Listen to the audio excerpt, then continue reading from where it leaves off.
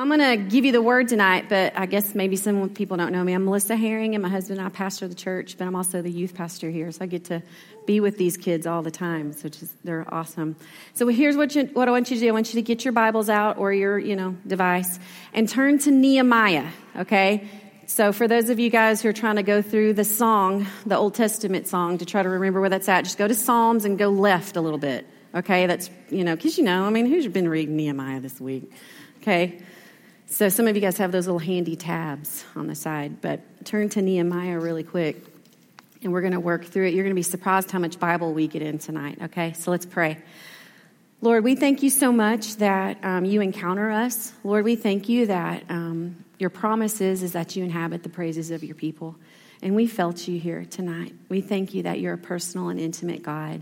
And we thank you that you speak to us through your revealed word, the word of God. And it is sustenance to us, and it is direction for us, and it is a challenge, and sometimes it's a rebuke, and it reminds us of the things that are wrong, and it teaches us what to do right. That's why we read your word. It's important to know it. It's important to meditate on it. It's important to come together and discover more about our narrative in this and who you are and who we are in you, God.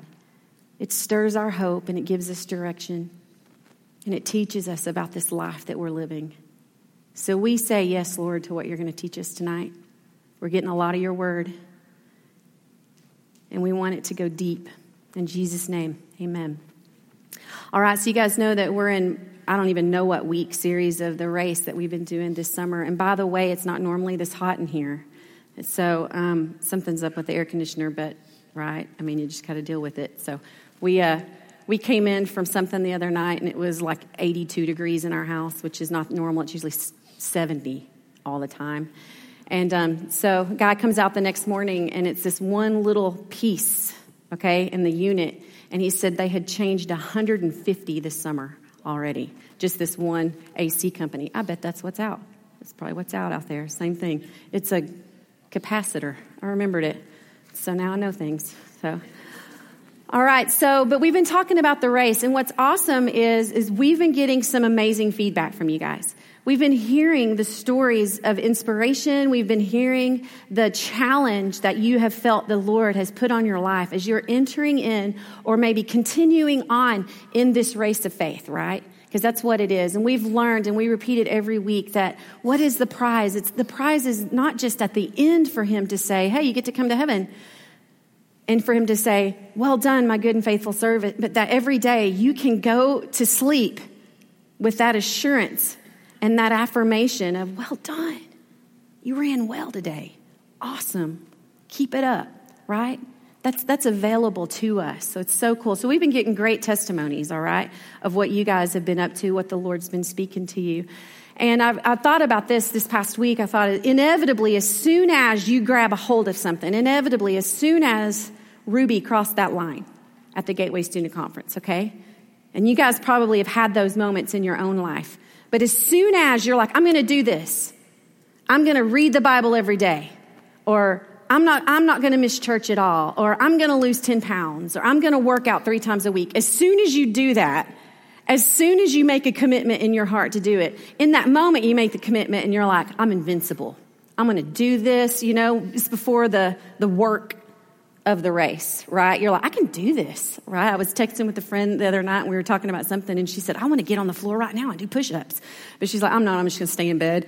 And I was like, that's awesome, but we're just even in our conversations, like, I want to go do some push-ups, But inevitably, whenever you are setting out on something, and especially in a race, there's something that you will encounter, and it's opposition. You're going to encounter opposition in your life. It's just, so that's the title of our sermon tonight. I don't have a sermon in a sentence. I'm not as creative as Tony. I can't alliterate that many times in one sentence. But you will encounter opposition. And notice I didn't necessarily say competition, although there is that in the world, okay? But in the race of faith, you will definitely encounter some opposition. So I want to quickly get through 13 mile markers that you will discover, or however I said it, is it up there? 13 mile markers found in the race of faith. There are 13 if you're taking notes. If for anyone who happens to be geeky about running, that's a half marathon right there, right? Isn't it 13.1? Half marathon, somewhere in there. Okay, so I've ran some races before, not a marathon, not even a half marathon, but I'd done a 10K years back with my friend who happens to be here, Jennifer, and we trained while we were living in Dallas. And along the way of this 10K, you'd see mile markers so that you could understand how far you were into the race. Because if you run any kind of distance, it's a blur, right? You're just like, how much longer do we have?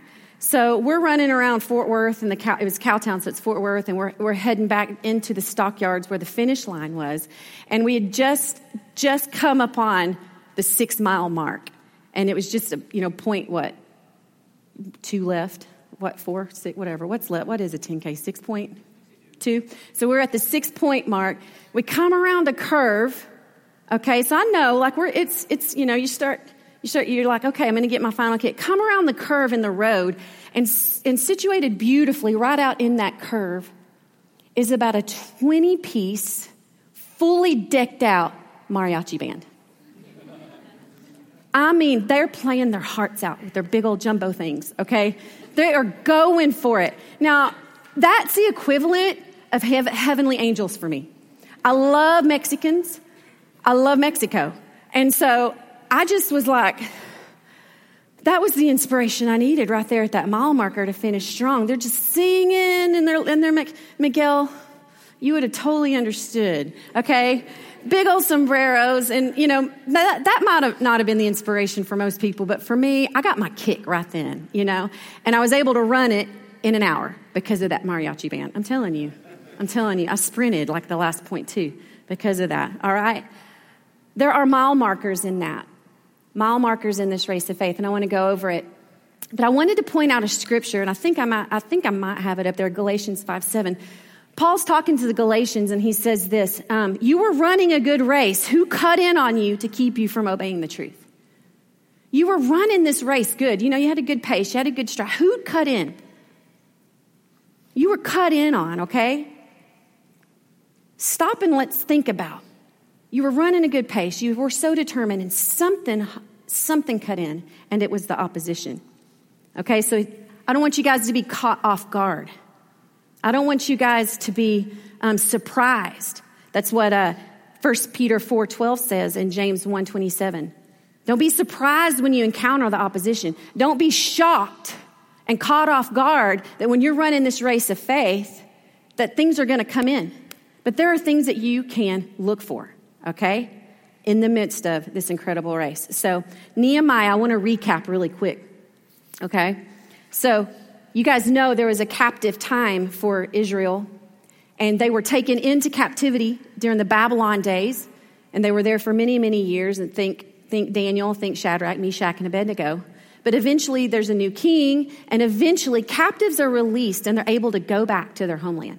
They're able to return back to Israel, okay? But Nehemiah had stayed. He was a good Jewish boy, but Nehemiah had stayed because he was a cupbearer for the king of that time, Artaxerxes. That's like the third highest position, I think, in the court. The cupbearer was the guy that was most trusted because he tasted everything before it went to the king to make sure that he wasn't going to be poisoned. So he put his life on the line every day for the king. So he was a very trusted man. But word gets back to Nehemiah, okay? You guys listening? It gets back. That the devastation is so bad in the city, and there's so much oppression, and there's so much poverty, and he weeps. And it says that for 4 months, that's the span of time in there. For 4 months, he wept, and he prayed, and he fasted because he was so heartbroken for his homeland. And most likely, Nehemiah wasn't even born there. Most likely, very likely, Nehemiah was born in captivity. But he had this heart and this desire to see the land that God had given his people restored. And so fast forward, he gets a chance to go before the king. And the king asks him, why are you so sad? You're never sad like this. And he tells him the story about his homeland. And he says, and he builds the courage. And he asks, can I go back? And the king says, not only can you go back, then he starts granting all of Nehemiah's requests. So along the way back, he's getting to take the cedars of Lebanon and to rebuild the gates. And he's getting all the favor, and everywhere he went, he had a letter from the king that said, I need that to rebuild Jerusalem. If he saw something that he needed, he could take it back and take it with him. So he's in an entourage of people who are going to go. And Nehemiah gets there, and nobody there, this is important, nobody there knows his plan to rebuild the walls. And so to not draw attention to himself, he goes at night with a few of his trusted friends to inspect the walls, and he was so discouraged by what he found. So I want you guys to turn to Nehemiah 2 really quick. Verse 16, he says, the city officials did not know I had been out there or what I was doing, for I had not yet said anything to anyone about my plans. I had not yet spoken to the Jewish leaders, the priests, the nobles, or the officials, or anyone else in the administration. But now I said to them, once he's figured it out, once he knew and it was solid, once he crossed that line and he was up there, okay? And he knew, I know what God's plan is. I know what God has called me to do. He says, but now I said to them, you know very well what trouble we are in. Jerusalem lies in ruins and its gates have been destroyed by fire. Let us rebuild the wall of Jerusalem and end this disgrace. Verse 18, then I told them about how the gracious hand of God had been on me and about my conversation with the king.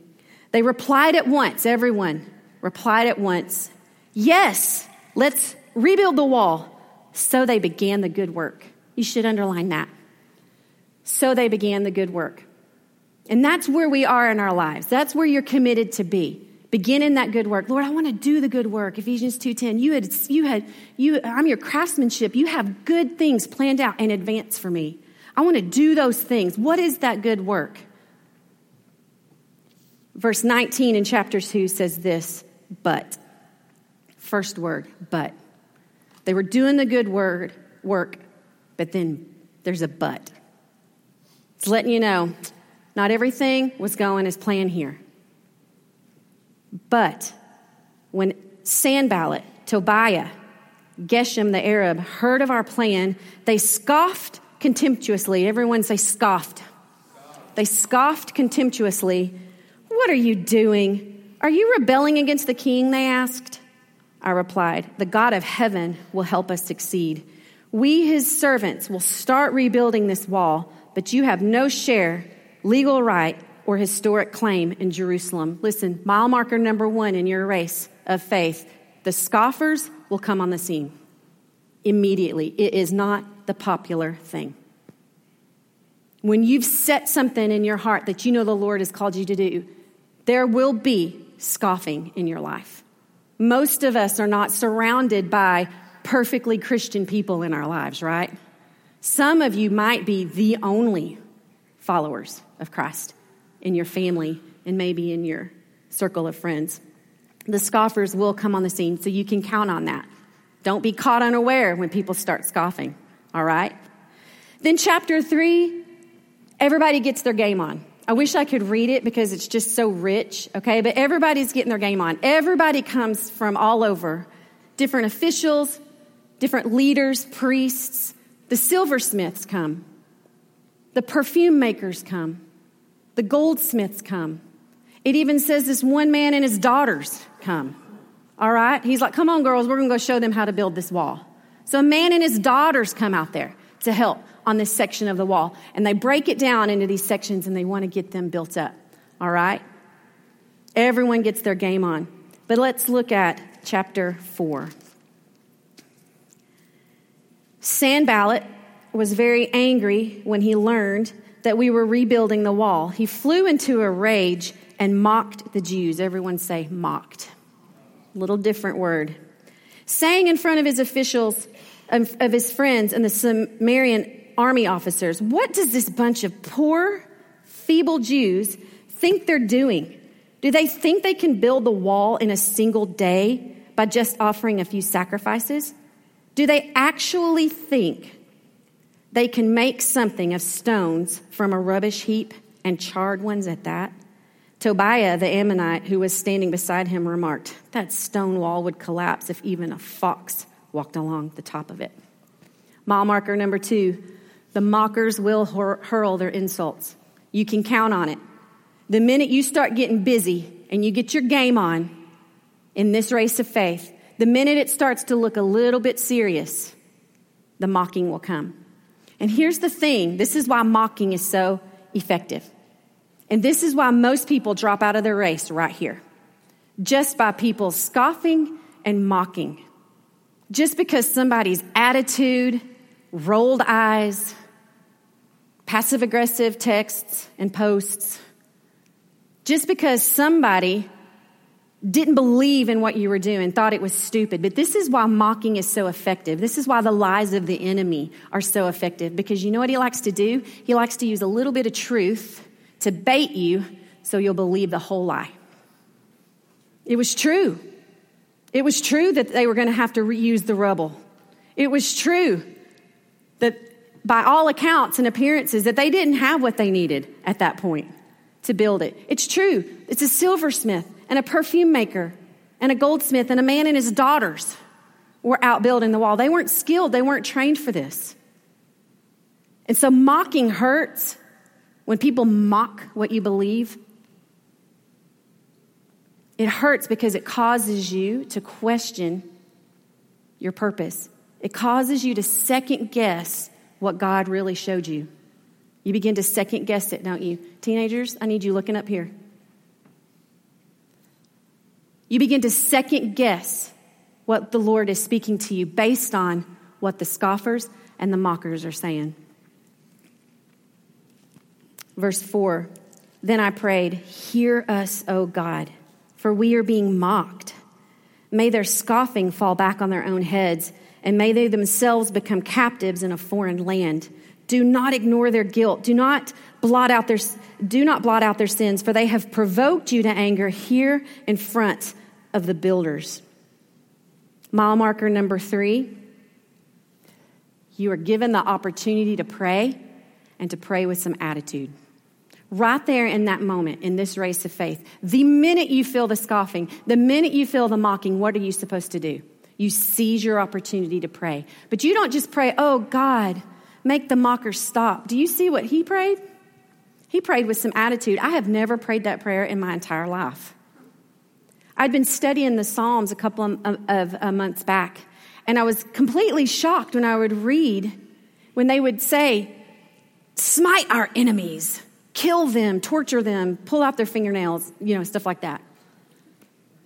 And I'm just a merciful person, so it's really hard for me to pray that, because I don't necessarily have any tangible physical enemies. But I started thinking about our real enemy, the real adversary, the one who's prowling, sniffing around, the strategic enemy of our lives. And suddenly that prayer, I'm praying it. And suddenly I'm going to pray with some attitude. Lord, silence that. Silence the voice of the enemy. Shut that thing down. Take your opportunity to pray. You've got to take the opportunity in that moment to pray. If you don't, because you're already starting to second guess, you're already starting to think, this is harder than I thought. You are going to go back to school.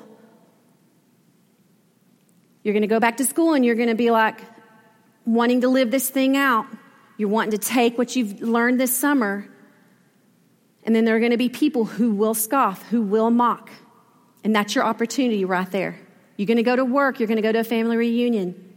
And you will have people. You will encounter people who won't believe what you believe. Especially when you believe the word over the lies of our culture. You will get mocked for that.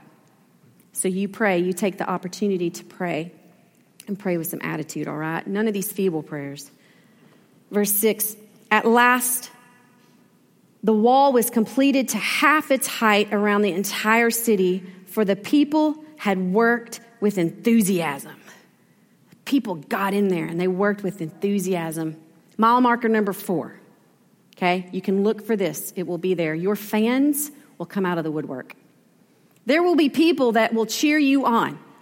And they might even get up underneath you and want to help you and get enthusiastic about the good work. And they're like, yeah, we're going to pray. We're going to call each other every morning at 6 o'clock before school and pray with each other. Or yeah, I'm going to hold you accountable on that, bro. Every time. I'm going to hold you accountable. And there will be fans. Your fans will come out and they might serve with some enthusiasm. You can count on that there will be people there. Because here's the thing. Passion breeds passion. People get excited. When they see somebody going for it, they're inspired. We were meant to be inspired by those things around us. When we see somebody doing awesome things and going for it, you're like, I can do that. Katora and I did a sprint triathlon a few years back, and I had a baby. I don't know what I was thinking, but anyway, you have to write your age on your calf muscle, okay? So that, I don't know why, it's so offensive. You know, you got to put your age down there. So I'm like, I don't even know what mile I'm on the bike because I was on a mountain bike and actually not on a road bike. I don't know if anybody's ever done a sprint triathlon on a mountain bike, but I did because that was the only bike I had. And I'm just struggling, okay? And this lady, probably, I know for sure, 69 years old because it's written on her calf muscle, flies past me. And I was like, oh no. Oh no. I was inspired by her good work, okay? I was like, that's going to be me at 69 years old, all right? I'm going to do that. Actually, I gave that up. I'm really not. I'm not going to be doing sprint triathlons at 69 years old. I'm not doing it. All right. Let's look at verse 7. Where am I? What point am I even on? Oh, 5. I'm on point 5. But when Sanballat and Tobiah and the Arabs and the Ammonites and the Ashdodites heard that the work was going ahead and that the gaps in the walls of Jerusalem were being repaired, when they heard that their mocking and scoffing didn't work, when they stayed strong in spite of people's opposition, when they heard this, they were furious. They all made plans to come and fight against Jerusalem and throw us into confusion. Mile marker number 5. Your opposition decides to take some action. When you get serious, the heat is on. There is nothing more intimidating to the enemy than someone who's not worried about the mockers. Just someone who doesn't care what other people are thinking. Let me tell you, he ups his game at that point. And that can come and look in different ways. The way he can bring it, the way that he can take action against you. He can use situations in your life to feel so heavy. He can use betrayal. He can use rejection. He can use a parent's divorce. He could use a physical illness, emotional distress. He could use these things in your life to try to take you out of the race.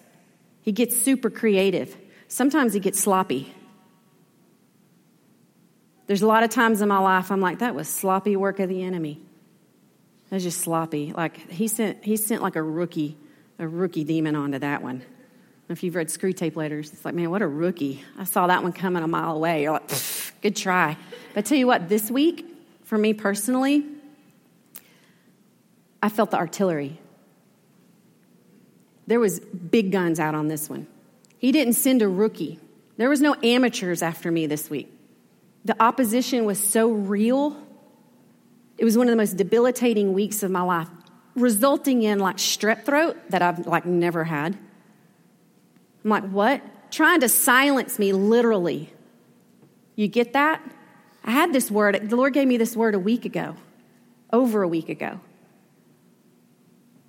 I mean, and I'm pushing through, and I got friends praying for me, and people are praying the word over me, and my friends coming over, and we're doing this thing. But I'm telling you, I got hit so hard. I mean, to the point of physical illness in that. And I had to stop in that moment and go,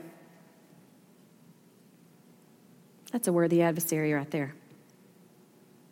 Did not see that coming. There will be times in this race of faith that he will up his game.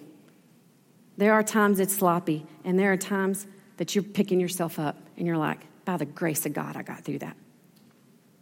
That will happen on the race of faith. All right. Verse 9. You guys tracking along?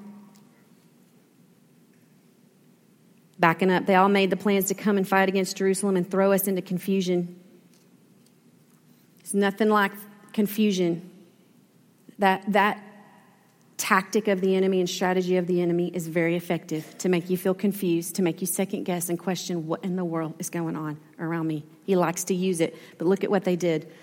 Verse 9, but we prayed to our God. And, circle that right there, the word and. But we prayed to our God and. So it's like, didn't just pray. And guarded the city day and night to protect ourselves. Mile marker number 6. Grab your chance to pray some more and take action yourself. Okay, sometimes the Lord is like, hey, I'm going to need you to partner with me on this. I'm going to need you, first of all, take the opportunity to pray. So often in those times, we want to look for anything else to comfort us, anyone else to try to talk us out of this. When sometimes, Lord, I just need you to pray and I need you to partner right here. I need you to partner with me. I need you to take some action. There's some responsibility that you have in this race of faith right here, okay? Guard the city day and night to protect yourselves. Verse 10, then the people of Judah began to complain. Anybody have any thoughts about what the next mile marker could be? I'm going to keep reading. The workers are getting tired and there is so much rubble to be moved. We will never be able to build the wall by ourselves. Meanwhile, our enemies were saying, before they know what's happening, we will swoop down on them and kill them and end their work. The Jews who lived near the enemy came and told us again and again, they will come from all directions and attack us. Mile marker number 7. Some of your fans will grow weary and try to slow you down. God does put people in our lives to encourage us and to build us up. But just like Ruby's testimony fit perfectly in this, are there people in your life, are there situations in your life where the negative people, the naysayers, or the lazy are setting your pace? The people who are supposed to be your fans suddenly get weary and get tired. And they're struggling with something, and they're dealing with something, and they're working through something, and they're getting tired, and that's their race. And we can encourage them. But their negativity, their struggle, their difficulty, their complaining should not affect your pace. In fact, you don't run with the pack in that moment. Nehemiah didn't. He didn't run with the pack. He went on ahead. He kept the pace that he was supposed to keep. Looking at verse 13. So I placed armed guards behind the lowest part of the wall in the exposed areas. I stationed the people to stand guard by families, armed with swords, spears, and bows.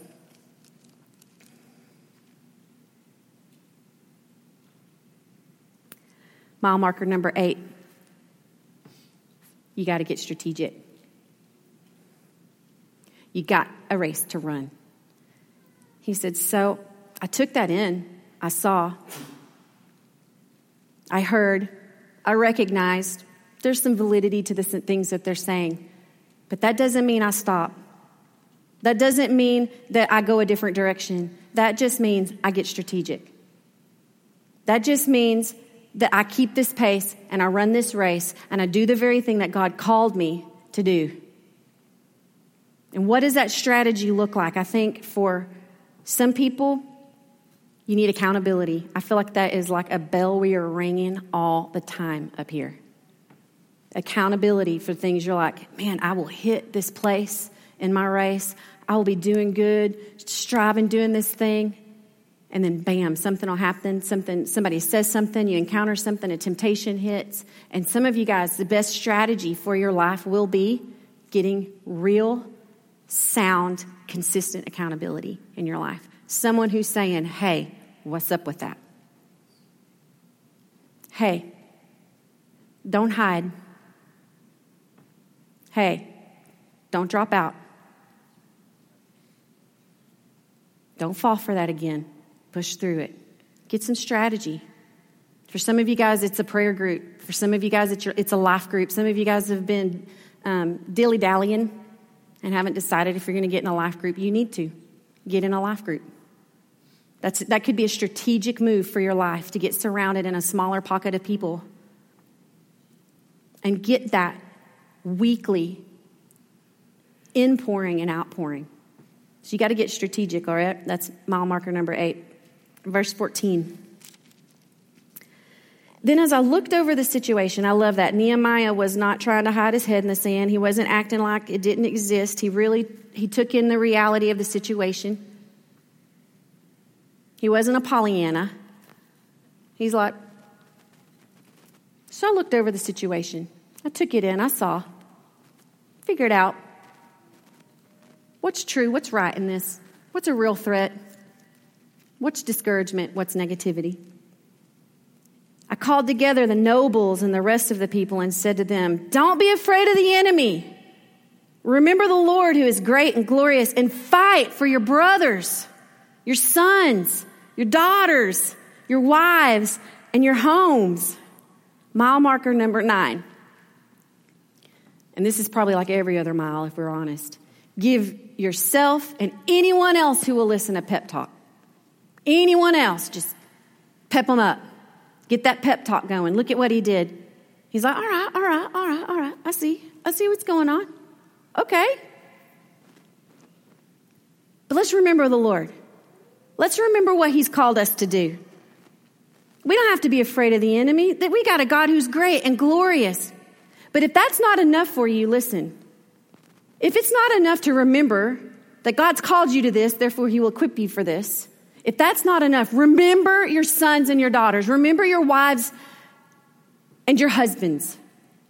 Remember them. In week 1, Joe Matthews said, know your why. Why are you doing this? Well, number 1, you do this as unto the Lord because he's called you to do. But number 2, there's more on the line than just you. There's more at stake than just your life. You could impact the lives of thousands, starting in your own home.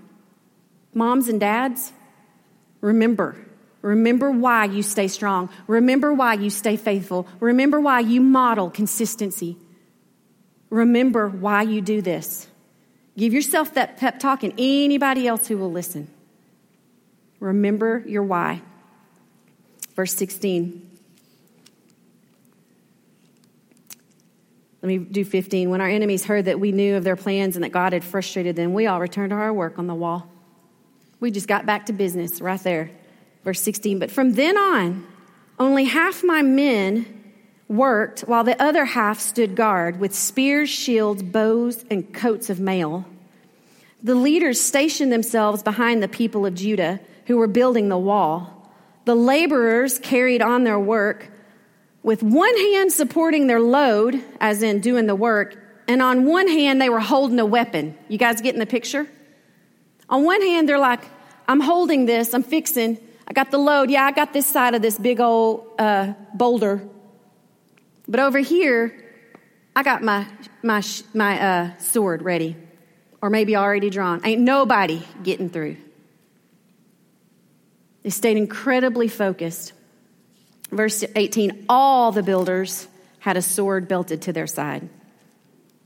All of them. Anyone in the race has a sword on their side. Anyone in this race of faith needs a sword. You got to be equipped. You got to be outfitted.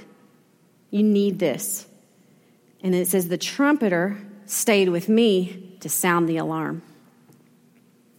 Verse 10, mile marker number 10, find your stride.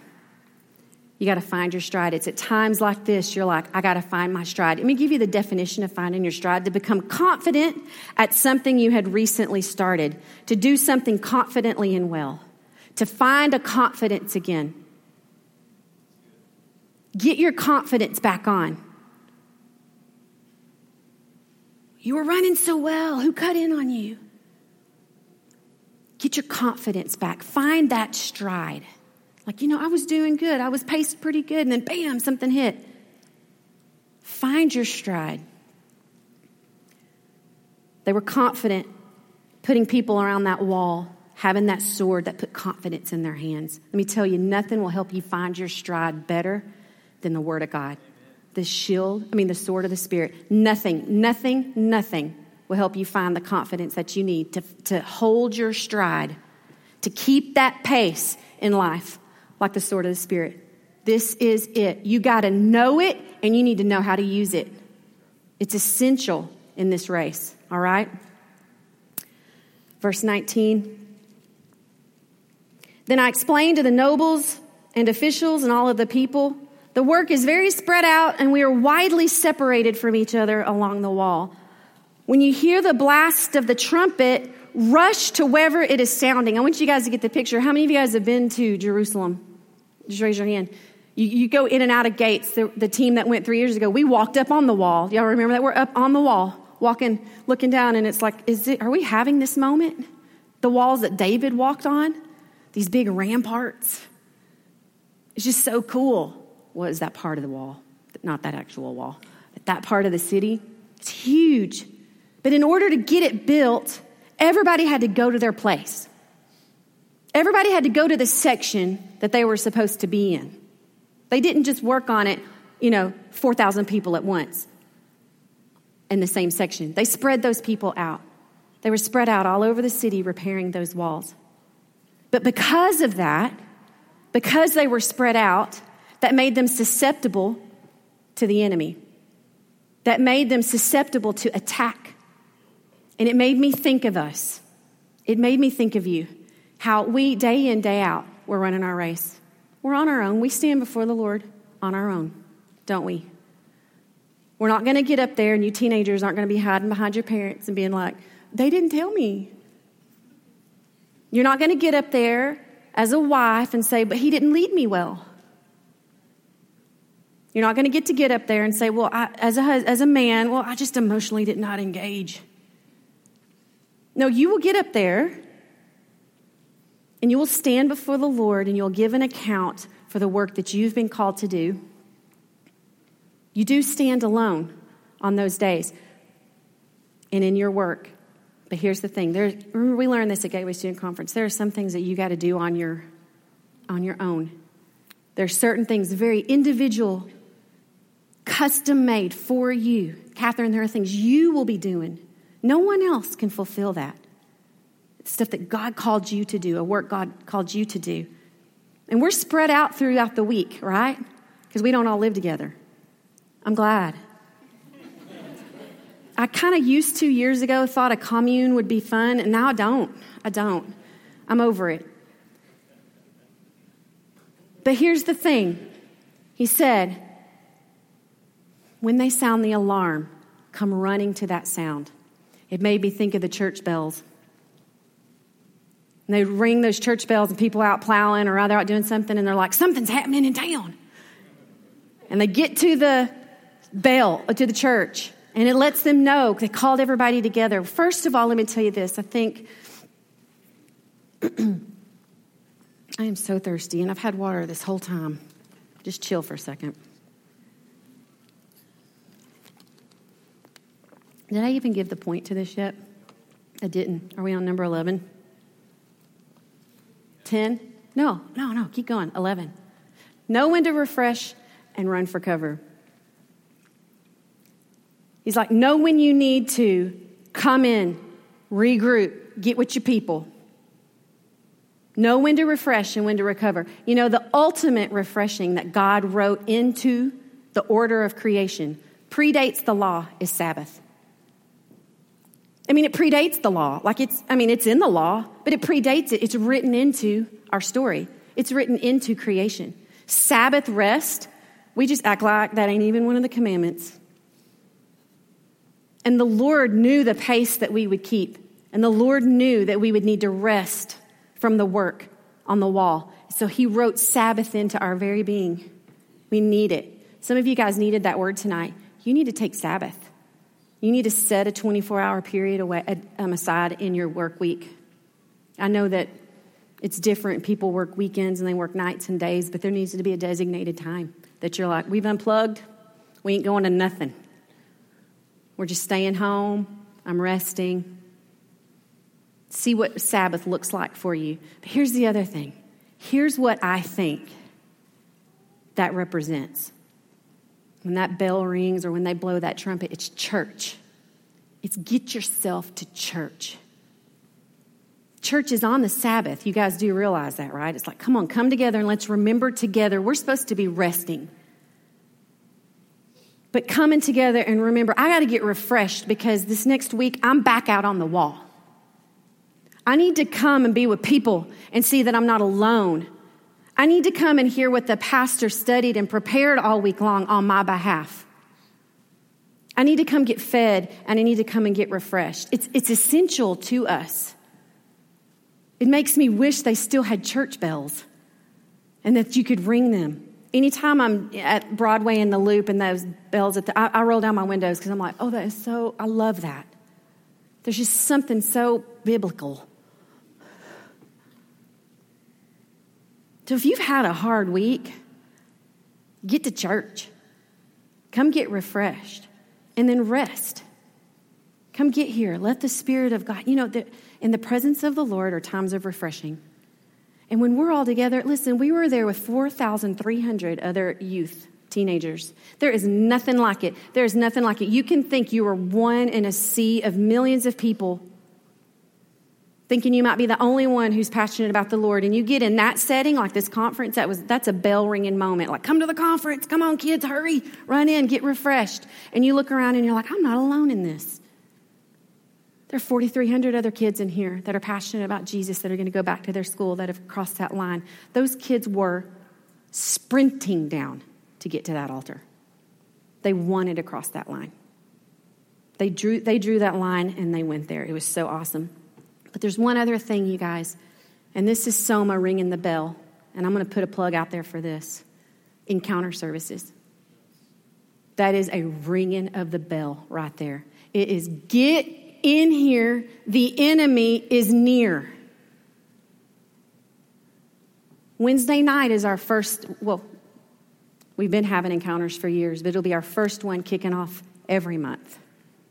Because we felt as a leadership, got to bring the church bells. It's too much happening in our world. There's too much. You feel it closing in. And as shepherds and as leaders, we want to get our people in. Run to the sound. We need to get our people in. We need to gather. We need to remind them. Because sometimes you need to be refreshed, and sometimes you just got to run for cover. You're like, the enemy's been on me this week. I'm coming for cover. I'm going to be protected and hidden in the shadow of his wings. It's awesome, you guys. Come to church. Rest. Come to church. Come to encounter. And you know what? Anything else that someone's planned for you, Bible studies, your life group leaders. Let me tell you, raise your hand if you host a life group in your home or come up to the church every week. Raise them high. Y'all look around. Look around. Show up to your life group because you know what they've done? They've been preparing for you. They got their house clean. That's a big deal. If you cleaned your house and nobody showed up, you'd be like, Next time, I just won't even clean it. They're going to sit on pee on the toilet. Come to life group. People have prepared this for you. That would be like if you had prepared this meal for someone and they're like, yeah, I don't want to come eat.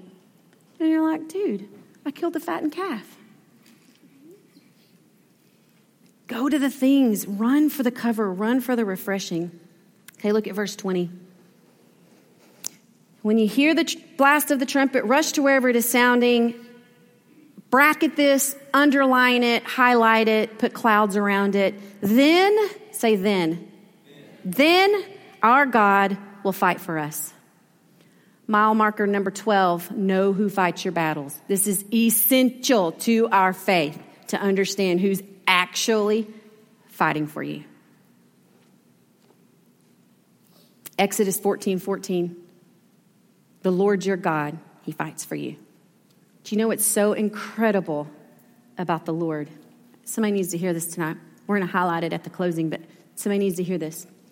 Did you know the Lord your God never loses? He never, ever, ever, ever, the Alpha and the Omega from the beginning to the end, has never, ever lost a battle. He is invincible, is what one of the Psalms say. He's completely victorious. And some of you guys have been in the battle of your life. And you know what? This week I had a moment that I was like, I texted some covenant friends of mine and I said, maybe the hardest week I've ever been through in my entire life. I need prayer. I need covering. Some of you guys are going through the hardest thing you've ever gone through. And you need to know tonight that the Lord went to the battle before you ever even realized it. He's won it on your behalf. Everything you need to win this fight that you're in, He's done. But the word then is very important in that equation. It implies you need to appropriate that. You need to come up underneath it. Say, I will come under the battle flag, the banner. You know, they would have these standards and these big banners that would be waving when they would go into the battle. You know, the Lord's is love. That's His battle flag. And did you know He always wins? But you have to come and join that. Run into that battle with Him. Be like, He's the victory. He's who truly fights my battle for me. We might get somewhere with some behavior modification. We might gain some ground, but in the end, it's the Lord who wins it for us, right? When we're honest, we recognize He did this for me. He equipped me to do this. The strength is His. The battle belongs to the Lord. He's given me everything I need for life and godliness. Through His divine power, I'm able to even do any of it because He's won the victory. All right, verse 21. We're going to finish up. We worked early and late from sunrise to sunset, and half the men were always on guard. I also told everyone living outside the walls to stay in Jerusalem. That way, they and their servants could help with guard duty at night and work during the day. Verse 23. During that time, none of us, not I, nor my relatives, nor my servants, nor the guards who were with me, none of us ever took off our clothes. This is not about nudity. I know what you're thinking. I saw y'all's thought bubbles. Boop, boop, boop, boop, boop. Because if they took off their clothes, that meant they weren't ready. If they took off their clothes, it meant they were going to just stay in for the night. They kept their clothes on. How many of you guys, whenever a tornado is coming through, or you know that it's under you're under a siren, you're like, I need to be dressed. You know what I mean? You're like, or you're like, I think I'm going to sleep with shoes on. Come on, you know it. Cliff, do you sleep with shoes on? Okay, I knew you'd have my back. I don't necessarily, I just keep them close. All right? They just knew the threat was so real. They knew the danger was imminent. And they're like, we never took our clothes off. We stayed completely prepared. It goes on to say, we carried our weapons with us at all times, even for when we went for water. They carried their weapon with us. They're like, hey, I'm going to go to the water cooler. I got to get a drink. You're off duty. When you go get a drink, you're like, okay, they're covering it for me. I'm going to go get a drink of water. I'm going to go take a breather. But they're like, with their sword. Whole time. You get the visual of that? Mile marker number 13. Never let your guard down. Ever. Ever. You keep it fortified. You keep your life fortified. Don't ever give yourself an excuse or permission to stop the race. And we do that. We do that with our diets. We do it with our exercise. We do it with our Bible study and our quiet time and our prayer. Boy, we write in these little permissions, don't we, in our life? We give ourselves permission. Well, if it gets to this point or if this happens or whatever, we're like, but I'll just take a little breather. And most of the time, those little breathers that we take the permission that we gave ourselves to go off the reservation for a little bit, very hard to recover from them. It's very hard. And usually the accuser comes along and says, oh yeah, well you said you crossed that line. Oh yeah, well you had made a commitment to the Lord and you didn't keep it. Never let your guard down. You keep it up. This is real. Did you know in this life as image bearers, and we learned about this at the end of Ephesians, you guys listen to me. There's no neutrality in the spiritual warfare. There's no Switzerland. You're either fighting it or you're captive. You don't get to play this neutral. I don't really want to be on guard. No, it said all. Everyone. They couldn't even go get a drink without being like, no, I take my enemy serious. I take my call serious. I take what God's called me to do and my destiny and his purpose for me. I take it serious. I'm not going to let my guard down. I'm not going to give myself permission. I'm just going to coast this one out. 13 things you can look for. There's probably so many more. Would you guys stand with me? We're inviting the worship team to come back up. They're going to play a song. Don't be distracted. Worship team, do it quietly.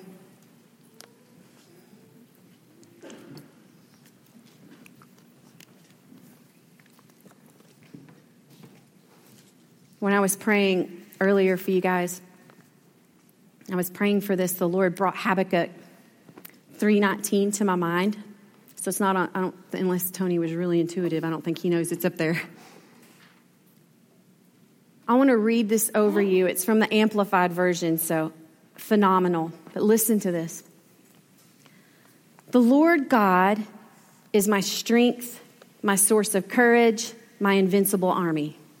He has made my feet steady and sure like hinds feet and makes me walk forward with spiritual confidence on my high places of challenge and responsibility. I'm going to read it one more time because that needs to soak in. If you need to close your eyes and let me just even speak this over you. The Lord is your strength. He is your source of courage. He is your invincible army. He has made your feet steady and sure like hinds feet. He makes you walk forward with spiritual confidence on your high places of challenge and responsibility. Lord, the reality is, and none of us are naive to it, some days are just hard. And there will be scoffers, and there will be mockers, and the enemy will up his game. But Lord, you're who fights for us. And we commit right now in our hearts, Lord, that in this race of faith, that we will take the opportunities when people are negative or when people are slowing down and they're not as fervent about their faith as they were before. God, we will take that opportunity to pray and to find our stride.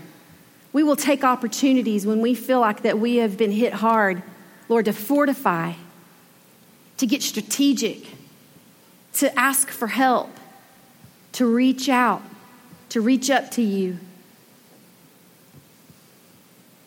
Lord, we thank you that we're not alone, but we do have a job to do that we have to get done in you, Lord, and thank you for your grace to do it. Thank you for the confidence that we have. Lord, for anyone in this room who just needs to hit their stride again, they need to go back to the things they knew that they were supposed to be doing. Lord, we thank you and celebrate right now you're a God of second and third and fourth and fifth chances. There are 365 days. That means 365 new chances every day. Every day. We can start fresh. We can start fresh in this moment.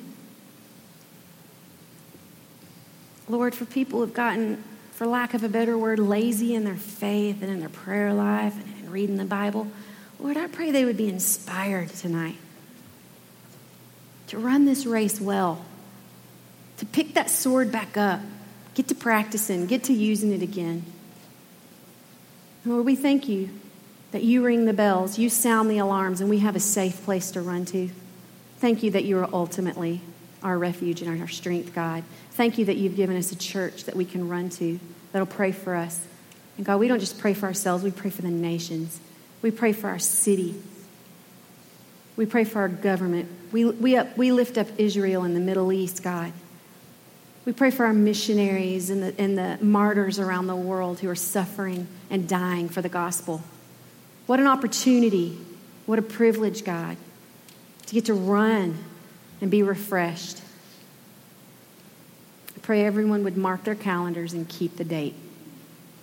And we wouldn't make excuses any longer, God. We'd run this race and we'd run it well because, Lord, we want to hear every day, well done. Well done. You rocked it today. You rocked it today. Thank you, God, that you pick us back up. You put us back on the path. You nurse our wounds. You tend to us. You nurse us back to health. And you say, get back in there. Run this race. We thank you for it. In Jesus' name, amen.